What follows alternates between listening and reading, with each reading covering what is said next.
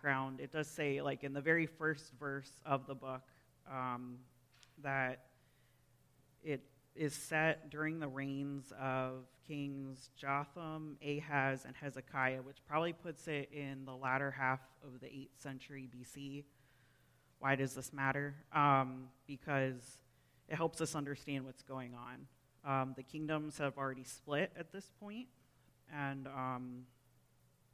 Micah is speaking mostly to Judah, but he has words for both kingdoms because they're both a hot mess, and neither of them look the way God wants them to look. This is also before the fall of Samaria. It's like right before the fall. And Micah says a lot of what's happening in these kingdoms is the cause of the fall. Also, fun fact, Micah was prophesying around the time of Isaiah and Hosea. So there's a couple prophets running around then. And Micah actually uses a lot of legal language in the book. When he comes, he speaks on behalf of God, and he's actually bringing a legal case on the behalf of God, saying, this is why God is bringing judgment against you, and this is why you're going to be conquered. So if you want to use the Bibles in the seats in front of you, we're going to start on page 648, which is actually Micah chapter 3. There's 7 chapters in Micah, so we're going to jump around a little bit. But I'm going to read all of chapter 3 because I think it gives us a good picture of what a word of judgment looks like in Micah. So hold on. Listen, you leaders of Jacob, you rulers of Israel. Should you not embrace justice, you who hate good and love evil, who tear the skin from my people and the flesh from their bones, who eat my people's flesh, strip off their skin, and break their bones in pieces, chop them up like meat for the pan, like flesh for the pot. Then they will cry out to the Lord, but he will not answer them. At that time he will hide his face from them because of the evil they have done. And this is what the Lord says: as for the prophets who lead my people astray, they proclaim peace if they have something to eat, but prepare to wage war against anyone who refuses to feed them. Therefore night will come over you without visions, and darkness without divination. The sun will set for the prophets, and the day will go dark for them. The seers will be ashamed, and the diviners disgraced. They will all cover their faces, because there is no answer from God. But as for me, that's Micah, I am filled with power, with the Spirit of the Lord, and with justice and might, to declare to Jacob his transgression, and to Israel his sin. Hear this, you leaders of Jacob, you rulers of Israel, who despise justice and distort all that is right, who build Zion with bloodshed and Jerusalem with wickedness. Her leaders judge for a bribe, her priests teach for a price, and her prophets tell fortunes for money. Yet they look for the Lord's support and say, is not the Lord among us? No disaster will come. Therefore, because of you, Zion will be plowed like a field. Jerusalem will become a heap of rubble. The Temple Hill, a mound overgrown with thickets. So this is a rough passage, but there's a reason that I picked it, because it's a perfect example of God's judgment in the book of Micah. And Micah does have good news in it, that God personally intervenes as a judge and a shepherd for us, his broken people. He calls us out of idolatry and into righteousness. God's people, they don't look anything like him. If you remember last week when Jay was speaking about Jonah, he talked about when God reveals himself to Moses, God moves across the mountain, and he says, I am the Lord, compassionate and gracious, slow to anger, abounding in love and faithfulness. And he reveals those characteristics of himself as he's presenting the law to his people in the hopes that they will be a reflection of him and his character and be a light to the world. But as we can see in what's happening in Micah is they're not even like nice neighbors that are quiet, don't bother anybody. They're like really, really horrible to each other, to everyone. And we see the severity of the sin. We see the rulers in verse 2 hate the good and love the evil. And Micah paints this really graphic picture, which I was like debating whether I should skip over those first 3 verses about like eating the flesh and stuff. But what's happening there is God really is trying to strike at people's hearts that the leaders who are put there to take care of his people are so greedy, it's almost like they're ravenous. Instead of caring for their flock, it's like they're eating them up. The prophets in verse 5, who are supposed to speak truth based on what God is speaking to them, are speaking based on who's feeding them and who's not. So in verse 5, they cry peace when they have something to eat, but will wage war against anyone who refuses to feed them. And the priests, in verse 11, teach for a price. So all forms of leadership have failed, the civil, prophetic, and religious. Rather than leading others to Yahweh and being in right relationship with them, they have all led the flock astray. So this passage makes us uncomfortable, but we might better understand why God intervening as a judge is good news here. If the prophets are lying, and the priests could be bought, and the rulers were violent, there was cheating in business, and the rulers were stealing land from the poor, something had to be done. And we think, oh, well, it's just the leaders. Like we all see corrupt leaders all the time. That's just that's things that happen. But it wasn't just the leaders. Micah goes on later in chapter 7, verse 2, and he warns that the faithful have been swept from the land. Not one upright person remains. Everyone lies in wait to shed blood, and they hunt each other with nets. And he goes on later in the chapter to say that you can't trust anyone. You can't trust your friend. You can't trust the woman that you lie with. You can't trust your mom, your dad. God's people have failed in every way to look anything like him in his covenantal love. And he's coming to judge them in that failure.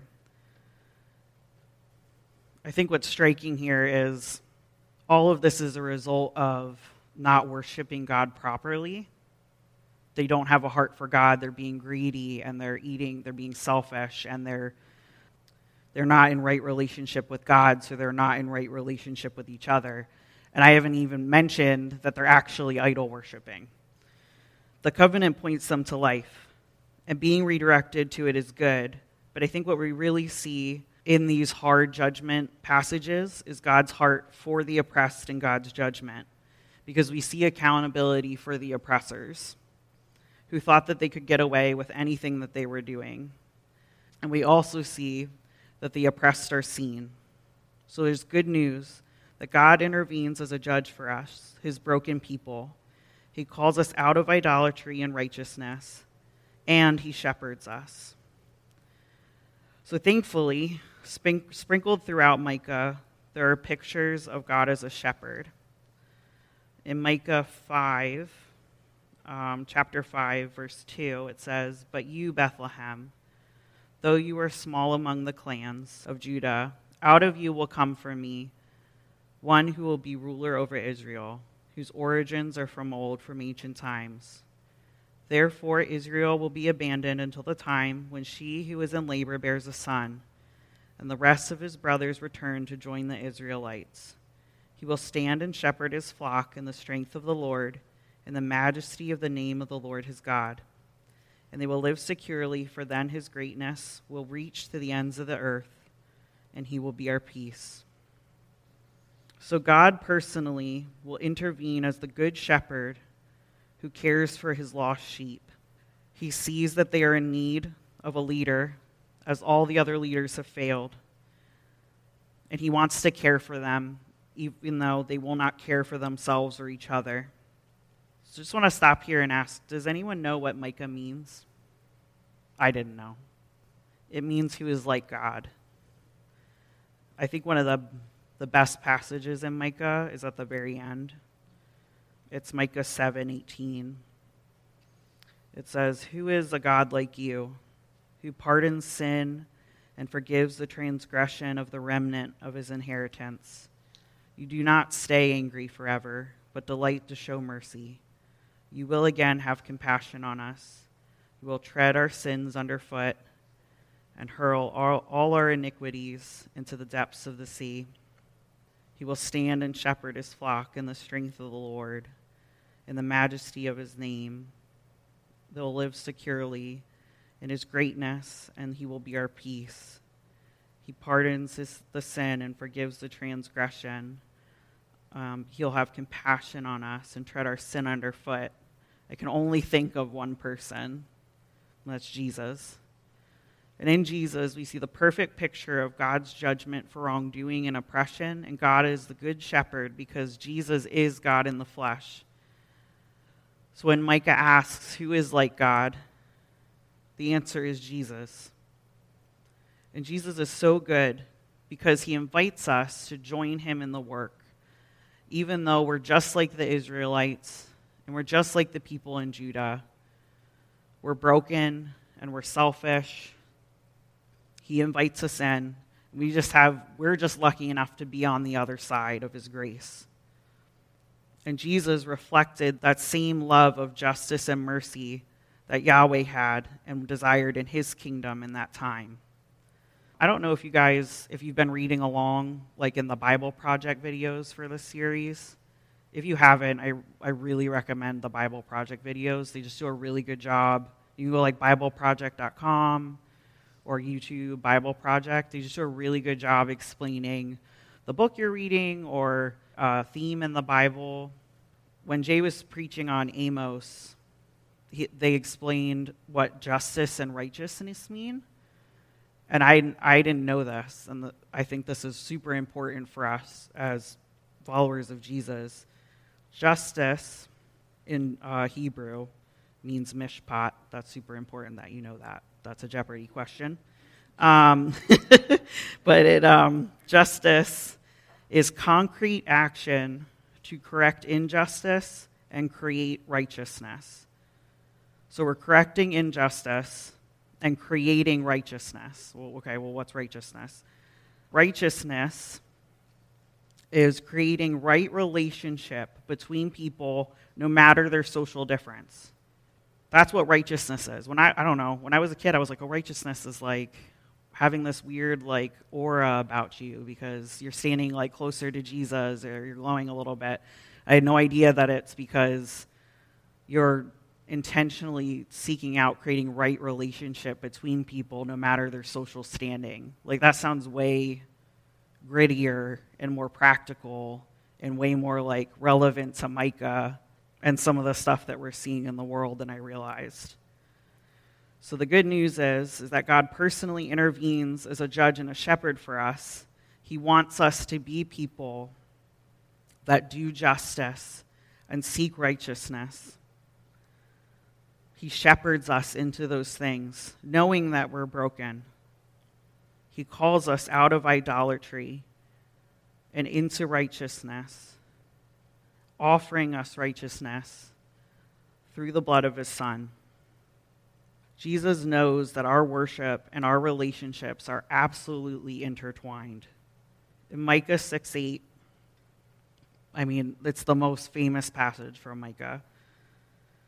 He has shown you, O mortal, what is good, and what does the Lord require of you, but to act justly, and to love mercy, and to walk humbly with your God.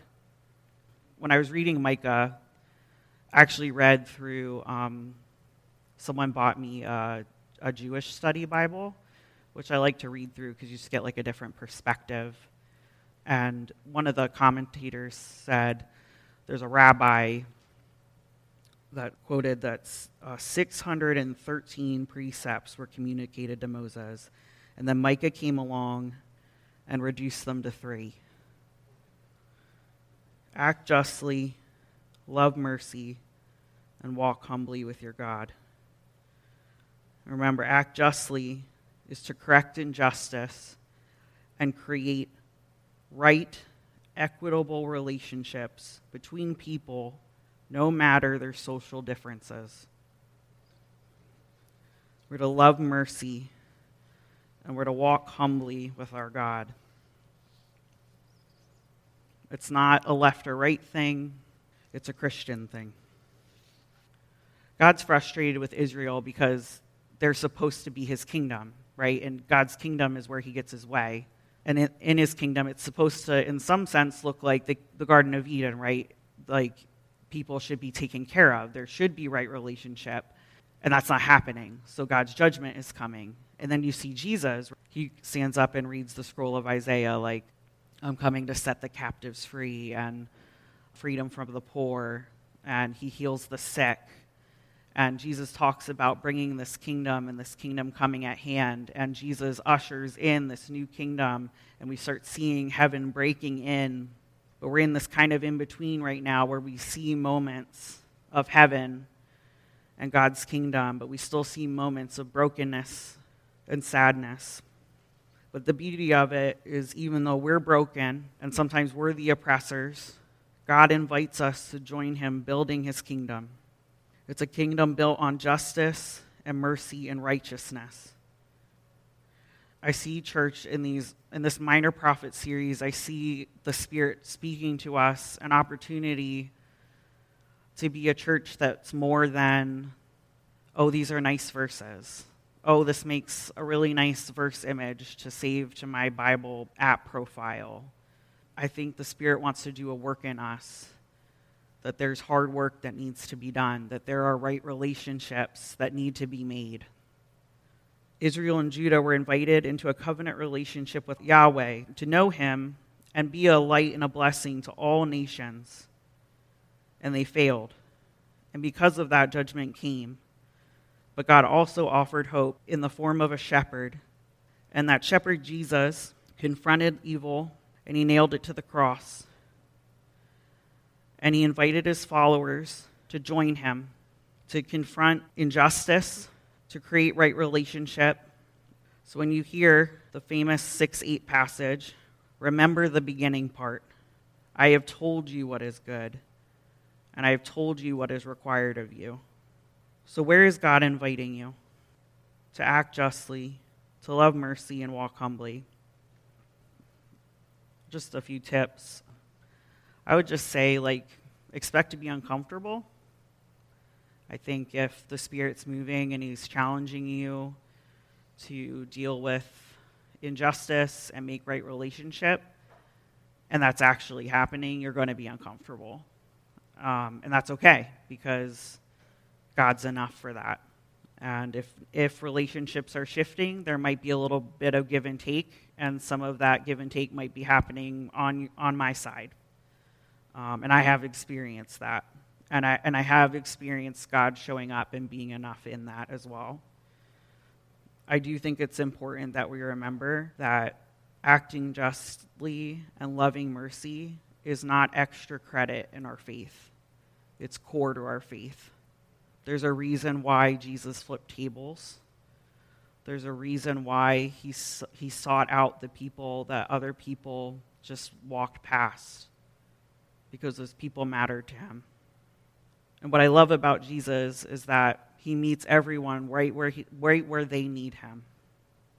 So the same Spirit that convicts us is the same Spirit that comforts us. So there's no fear there, right? I'm not bringing condemnation this morning. It's the same Spirit that says, okay, there needs to be a change, but Jesus is enough, and his love is there for you, and there's grace. So let's pray. God, we thank you that you are always with us. We thank you that, unlike the people that Micah spoke to, that we have Jesus, and that we have your grace, and that we are reconciled to you. Would you please shepherd us into your kingdom?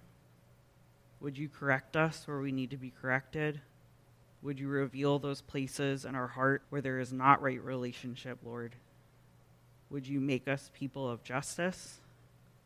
And would you give us the strength and the courage to start making those steps to be people of faith that look like you? In Jesus' name, amen.